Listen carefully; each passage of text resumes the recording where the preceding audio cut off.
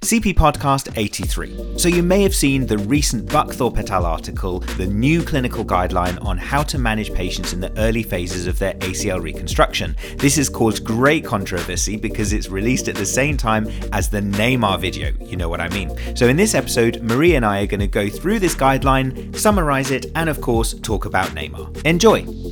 Hi everyone, welcome back, and Marie, welcome back to you. How have you been? All good, thank you. Awesome. Thank you so much for being with me on the podcast today.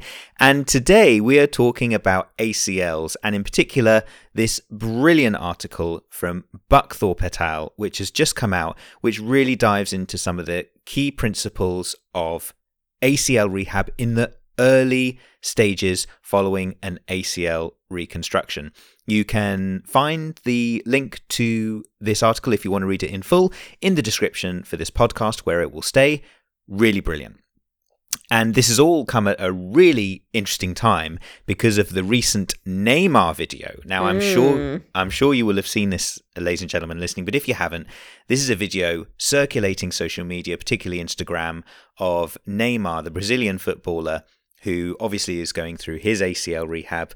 And the video involves, looks like 3 physiotherapists, trainers, athletic coaches, whatever you want to call them, trying to help him increase knee flexion in the early stages of his rehab. But it's done incredibly aggressively, with Neymar lying on his front, lying prone, and these physios holding him down, trying to force his knee into flexion with him in this prone position. Neymar is screaming in pain and agony, really audible and really clear and obvious. And loads of physiotherapists have jumped on this. And it's interesting that this article has come out right at the right time, I suppose, to try and show some of the key important things with early ACL rehab.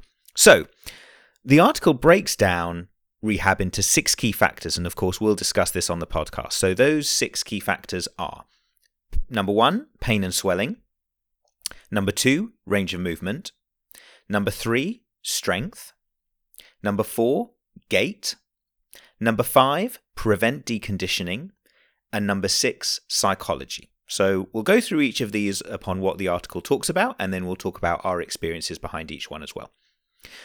So number 1, pain and swelling. So the first key thing to say is that pain and swelling are incredibly normal post-operatively for an ACL reconstruction.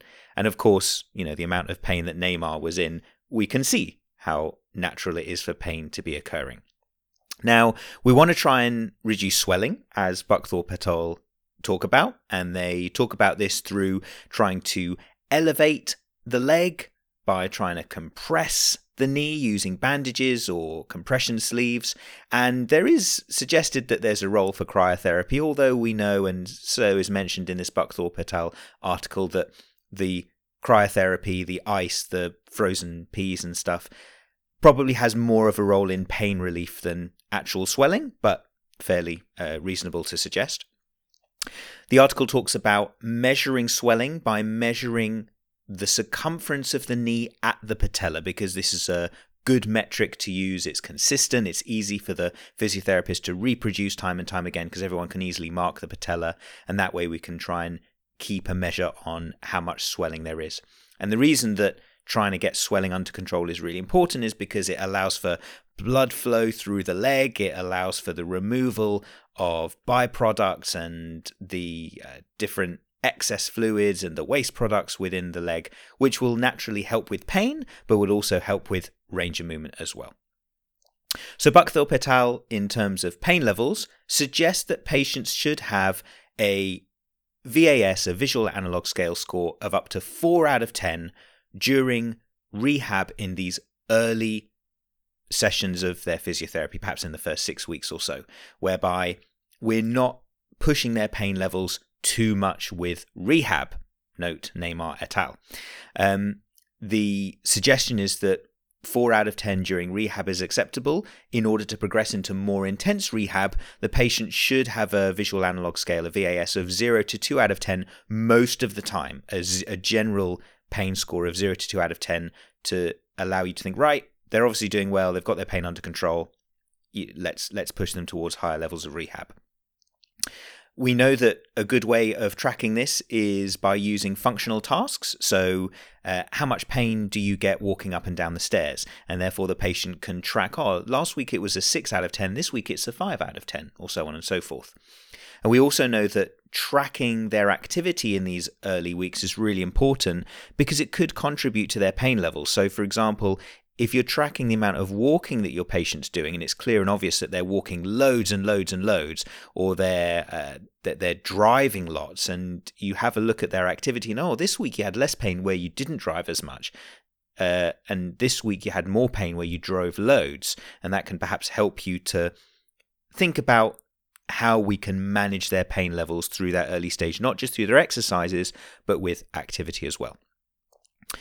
So Marie, anything in particular that stands out there that's crucial to you in terms of those recommendations or things that you might take from your practice? No, I think that all sounds relatively standard, really, doesn't it? It's the general advice we'd give to anyone after lower limb surgery in terms of getting on top of their pain, keeping it tolerable during their exercises, thinking about elevation, compression, icing. I think probably the standout thing for me there is measuring the swelling. That's not something that I typically do for ACLs, just because it tends to settle quite quickly rather than linger around like we might see in some other lower limb surgeries like knee replacements, for example. So that's something definitely to add into practice. Awesome. Yeah, great. I really like this this concept of making sure that the patient understands that their pain levels are supposed to be at a low level. Sometimes we see with fractures, we talked about wrist fractures last week in the podcast, and we talked there about how we do sometimes need to try and push the patient to try and get range of movement really going in those early stages. And of course, whilst this is important with ACLs, not to the extent that Neymar perhaps saw, where he's screaming out in pain from... Well, I think there's a big difference, isn't there? Wrist fractures generally have been immobilised for a chunk of time, so we can be really happy that things have healed and that you're not quite as an acute. You might be seeing an ACL reconstruction 2 days post-op in MSK outpatients. You're not... If you saw a 2-day-old wrist fracture, you wouldn't be forcing them to do movement, would you? So although there is a comparison in terms of sometimes we do push people more, when you think about the acuteness of which we're seeing the ACL reconstructions, absolutely would not be forcing range at 2, 5, 7, 10 days post-op. That's absolutely brilliant, Marie. That's really nice clinical reasoning, and perhaps stems as one of those really important reasons as why we do that. That's brilliant. Now, we're going to talk about pain a little bit more in this next segment. The next segment, the second factor, is range of movement. So, first of all, what do Buckthorpe et al. Highlight? Well, they suggest that achieving full range of movement in both flexion and extension, but crucially extension, is really important in the early stages because it allows us to get better functioning of the joint, it allows us to improve our gait, it allows us to get on with exercises for strengthening as well. And so it's really important to try and get range of movement going in the right direction. We know that there is complications associated with range of movements for ACL injuries. For example, we have joint stiffness, but there's a particular scar tissue pathology or scar tissue formation issue, which is called a cyclops lesion. Now, this can sometimes happen where scar tissue builds up on the tibial plateau if range of movement isn't restored. And sometimes what that can mean is that the patient lacks range of movement into extension, and a lack of extension is super complicated for ACLs because it means that their walking changes and that the compensations that come with that. It can have an effect on patellofemoral pain because we know that the patellofemoral joint is most offloaded in extension. So when we don't have extension, we can't offload that joint as much. But perhaps the most crucial thing is quadriceps activation, because the quadriceps get activated the most, as you can imagine, with regular extension. And so if we're not achieving extension, are we leading to the quadriceps muscles not being able to develop in their full potential? And I've certainly worked with surgeons who, if they see that their patient is not achieving full knee extension, close to 4 to 6 weeks post-op, they might even go in and do a exploratory arthroscopy to see if there is too much scar tissue formation, to see if there is a cyclops lesion, to see if there is something they should do. Should they even do a manipulation under anesthetic? That's probably the least option that they want to opt for, because that perhaps puts the graft at risk. It puts the graft under so much tension, and there's an increased risk of graft rupture, the ACL re-rupturing, because you're forcing the knee into a manipulation under anesthetic. But they sometimes do consider an MRI or an exploratory arthroscopy. So keep in touch with your surgeons if the patient is not achieving full extension. So the recommendations from Buckthorpe et al. Going forwards as well, they look for flexion of the knee between 110 to 120 degrees by 4 to 6 weeks. I'd say that's probably quite 4 weeks. I remember working in a protocol where we would aim to have 120 degrees after 2 weeks. So certainly by 4 weeks, that totally makes sense. Passive extension does not harm the ACL graft. That's a really interesting thing. They talk about active and passive range of movement exercises being important. They talk about measures such as a static bike and hydrotherapy, both being useful for joint range of movement. Now, a really also important point that they've put in their recommendations is regaining knee flexion shouldn't be aggressive, particularly when you have a patient with an associated meniscal repair as a part of their surgery as well, because the too much flexion can really force that meniscal repair and tear the meniscus that's been repaired. But of course, this is where the Neymar video really comes into its own, doesn't it, Marie? That here's some evidence that does point towards the fact that we shouldn't be trying to force knee flexion so aggressively. Now, some people have been saying, look, it's different. He's a professional athlete. It needs to come on. They need to try and push it. What are your thoughts on this? I think it's really difficult to comment when it's not your patient. Yes, that's the first thing we should say. We should say that we don't win. This video, is not an attack on the physiotherapist. It's just a principle to without discuss. Context, it's really difficult to properly form a judgment. Watching the video, I found it quite distressing as a therapist who sees these patients quite a lot, just seeing how much pain he was in. I'm sure that there is reasoning behind what they're doing, and obviously with elite sports people, their rehab is slightly different. I mean, there's other athletes where there's been a lot of confusion or skepticism about rehab. So, for example, the NFL player who had his Achilles, Aaron Rodgers, where Aaron he Rodgers was back playing sport or cleared to play way sooner than we'd see in a typical population. So there definitely is accelerated rehab with professional sports players. Would that justify jumping up and down on someone's knee to the degree that it was shown in that video at the stage where we are assuming Neymar was in terms of his recovery? I wouldn't. Sure. Yeah. I think that's an incredibly valid point, Marie. Number one, we don't know the circumstances. And number two, as you said, it's professional sport. Perhaps they do things slightly differently. But I suppose what we can say is that within our practice, this isn't standard activity. We don't try and force the knee that much. No, exactly. And I think the other thing with the video is it clear that these are definitely physiotherapists is another potential thing to add in there. Yeah, I think it's really easy to make a sweeping judgment, and there's been a lot of criticism I've seen on Twitter of it all.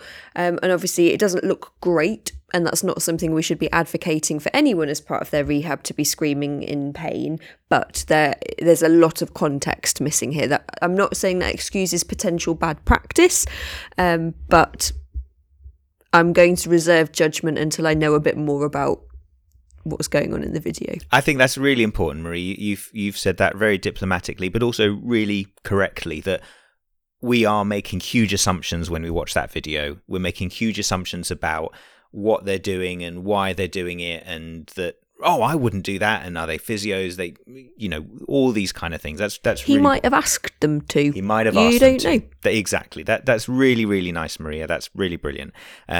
We're just passing comment on a video we've seen. And adding some context to a paper that's come out recently. Exactly. That's why we're talking about it here. Rather than squashing the people who were involved in that video, I think it's more important for us to explained that that's not something that we see in practice that often. And as you said, that the research supports a little bit more of a gentler approach. Absolutely. And I suppose there's obviously reasons behind why we've got that research saying those things. I think some of the key suggestions that have come out, number one is, as it says there, meniscal repair. If there's been a meniscal repair, we're really impacting on that. But I think the other thing is scar tissue formation. The suggestion is that if we're really forcing the joint, and we're really forcing those soft tissue structures in particular, are we causing such a high amount of irritation, inflammation? Is it causing more scar tissue formation that is actually going to reduce flexion going forward because of the fact that we're punishing that joint so much? Those are some of the key reasons, in addition to what you were saying earlier, Marie, about how it doesn't feel nice for the patient, how it gives them reduced confidence. Not in the case of Neymar, but someone else. How someone doesn't want to go to physio anymore. Oh my God, do you see how painful they made it? And now I can't walk for 3-4 days. I'm not going to do my exercises, all those kind of things. So there's perhaps rationale in the research that we have in front of us from Buckthorpe et al. And those are some of the things we should think about. Okay, let's move on. So next we're going to talk about the factor of strength. So we need to prioritize the restoring of quadricep strength in particular. As you can probably imagine, it's a top priority for early ACL rehab. And that's because when the quads are weak, it's associated with a huge number of complications, as it were, such as altered biomechanics during gait, reduced stability of the knee generally, persistent knee pain, particularly patellofemoral joint pain, and the increased risk of osteoarthritis, interestingly enough, and naturally less chance of the patient returning to sport, because we need that quadricep strength for power, for jumping, for sprinting, for running, for changing direction. So it's really important that we do that. So therefore, Buckthorpe et al. Highlight the importance of addressing and recognizing strength deficits in the early stages of rehab, because when we note those things early, it allows us to challenge them and therefore increase the likelihood that patients improve their quadriceps later down the line. They talk about the possible adjuncts we can use to help this, such as using NMES, neuromuscular electrical stimulation. They talk about TENS, I suppose that's a different version of NMES, but also blood flow restriction training. Now, we see blood flow restriction training a lot in higher level rehab, whereby the restriction of blood flow can help us increase the amount of strength and physiological changes that actually happen at the muscle by doing a lower intensity exercise. So simple thought process here is that if you're doing something like a straight leg raise, it might seem like a lower intensity exercise, but by applying blood flow restriction training, it makes that exercise more intense and is suggested to lead to more strength gains, as opposed to if you weren't doing blood flow restriction training, because of the physiological stress put on that muscle during the exercise. Perhaps we've got a blood flow restriction training podcast that we need to do in the future. Anaerobic versus aerobic. Nice. Exercise is essentially the premise behind it. Thank you, Marie. So the article goes on to talk about the importance of isometrics, goes to talk about the importance of concentric exercises. And like we said early on, we want to think about pain levels. We don't want to be really stressing the patient's pain levels with these exercises because it can lead to quad inhibition. We need to make sure there's no lag with a straight leg raise. That's something that I've always worked on a lot. We'll talk about that a bit more in a second. So the article also talks about a point that was controversial in the past, certainly in the early stages of my career, in that it suggests that using open chain kinetic exercises and closed chain kinetic exercises are acceptable. The thought process here is that previously, when I graduated, lots of surgeons did not like open chain exercises because it was suggested that could this increase the tension on the graft too much in the early stages? Could it cause a rupture of the reconstructed ACL? What's an open chain exercise? So if we're thinking about the knee this is an exercise whereby the patient is pushing a weight where their foot is not in contact with the floor. That means that there is not weight going through the limb, but instead it means that all of the force is going through the knee joint itself. Is it causing a shearing effect of that ACL? The classic exercise we're thinking about here is a leg extension exercise. That's the most clear and obvious form of open kinetic chain exercise here. And the suggestion is that we can use these exercises. Buckthorpe et al. Go on to say that we can use leg extensions or open chains between 0 to 90 degrees against gravity with low loads. Perhaps, for example, a weight of between 1 to 3 kilos, and that we can do these once the patient can comfortably achieve 90 degrees of knee flexion. And then the suggestion being that from week 4 to week 12 following their surgery, we can start to increase the intensity of this a little bit by doing a form of slower knee extension where the upward concentric movement is done over a 3-second period. So 1, 2, 3, now we're at the top, and then 1, 2, 3 on the way down. It talks about restricting range of movement to just between 90 and 45, so not going through to end range full extension when we're placing higher loads on the ACL. In terms of isometrics, we talk about the article talks about doing isometric holds at both 60 and at 90 degrees of knee flexion, sustained holds of 45 seconds, perhaps with 5 repetitions, 1 to 2 times a day. It then goes to talk about closed kinetic chain exercises. These are standard exercises we might consider, such as gentle squats, such as step-ups, but again, using lower weights, perhaps for these exercises, anything up to 10 to 15 kilos if you're thinking about over the first 6 weeks, and not affecting things too heavily. And it talks about, as we might expect, strengthening other muscles like the calf, the quad, the hamstring, and the glutes to make sure that we are strengthening the whole chain, including hip adductors as well within that too. So Marie, from a strength perspective, how does all that sound? Does that kind of ring true for you? Yeah, absolutely. And I think it's really intrinsically linked to regaining that full extension as early as possible, because if you try and activate your quads or even get any kind of quads strength going, it's impossible without having got that full extension. So really intrinsically linked. But yeah, I totally agree with all the other principles and think blood flow restriction, particularly in a patient where they've potentially had combination surgery, so ACL plus some kind of meniscal repair where they may be on protected weight bearing for a period of time. There's a definite role for blood flow restriction training there. Beautiful. We might do a podcast on BFR in the future, so we can always go into that in more detail.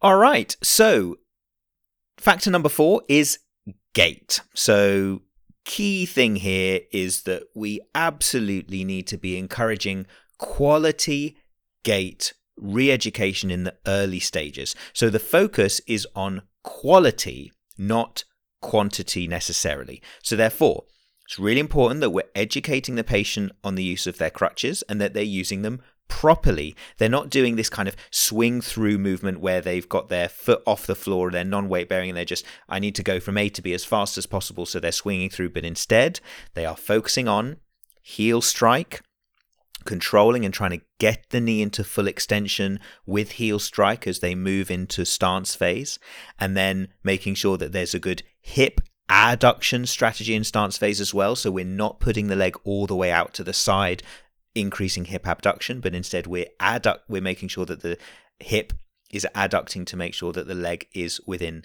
the midline whilst using crutches.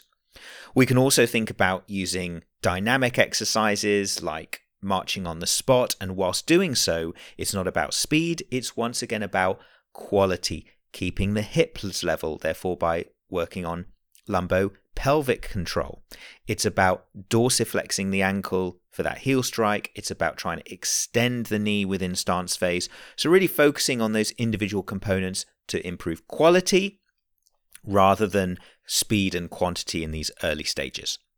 So they talk about getting rid of crutches when the patient has full active knee extension, and that allows them to have a normalized gait during assessment. They talk about making sure that swelling hasn't increased before getting rid of the crutches, so that it hasn't increased that patellar circumference by more than 1 centimeter, and that walking without crutches should not increase pain levels by more than 1 point on the VAS.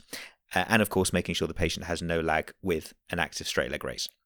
So Marie, quality within gait. Does that ring true for you? Definitely. So many people use the crutches as a skipping tool. So just an extra bit of ammo there to make sure that we're really hammering that home. Absolutely. And I think the key here is that the reason for focusing on that quality is improving the kinetic chain and therefore also having a good impact on proprioception, because we know that in order for proprioception to be good, we need a good strategy at the hip and the ankle and the pelvis and the knee. And it's all about laying the foundation now for when the patient has to do really proprioceptive tasks like changing direction, like plyometrics further down the line. That early proprioceptive work and that early kinetic chain work is super important. So that's factor 4. We're going to talk about factors 5 and 6 relatively quickly to round off this podcast. So factor 5 is prevent deconditioning. So some of the key things that are suggested here is to remember that we don't want the patient's cardiovascular fitness to drop, and we don't want their other leg, their contralateral leg, to lose a lot of strength as well. So therefore, Buckthorpe et al. Talk about using cardiovascular exercises, perhaps such as an arm cycle. You can think about that. You can think about swimming, just using the arms or focusing on the arms if the knee wound can be protected enough to make sure that the patient's cardiovascular fitness doesn't drop. And they talk about making sure that we also remind the patient to do their quad strengthening for the contralateral limb, the unaffected leg, to make sure that stays strong. And they talk about nice measures that are important as well, such as keeping an eye on nutrition to make sure that the patient isn't putting on increasing levels of body fat whilst they're unable to work as intensely from a physical perspective. And then finally, factor 6, psychology. And they talk about loads of different things in here, but I think that one of the most important things they mention is that after ACL surgery, patients can get really, really down. The fact that they realize the extent of this injury and the extent of their rehab, because they're going to be out for 6 to 9 months minimum. They, especially if this has coincided with a really important phase of their athletic career or going to university and having to study whilst also going through all of this. Maybe they've got a physical job and the impact of their work is significant because they can't do their physical work for a long period of time. And this is, naturally devastating to them. And so it's really important to remind the patient that these are all really normal feelings to be going through. We know the timescales are long. However, patients often do make excellent recovery with their ACL rehab and do return to sport and do return to their ADLs and do return to their work when they put the work in and when they work with their physio. And another really important thing that's mentioned here is the importance of building a rapport between physio and patient by working on agreed goals, agreed treatment options, really nice solid education with the patient about why we're doing things at different times to make sure they understand what they're doing and why it's so important. Those are some of the key things to consider from a psychological perspective. So with that, I think I'll finish off by saying once again, we'll put the link for the article in the description of this podcast episode so you can read it if you want. And of course, we've gone through it in a relatively quick manner, but you can of course read it to the full extent if you want to get more information. And otherwise, a huge thank you to Marie for her input with some really, really nice thoughts. Really glad to have you with us, Marie. Thank you so much. Thank you. Super. Another great episode. Really hope you enjoyed this one. And if you want more on ACL injuries, we've got loads of resources on membership. We've got a brilliant webinar from Adrian DaCosta, ACL injury, surgical versus conservative, all our assessment videos for how to diagnose it. And we've got a full ACL injuries webinar as well that goes through everything for this injury. Thank you so much for listening. See you soon.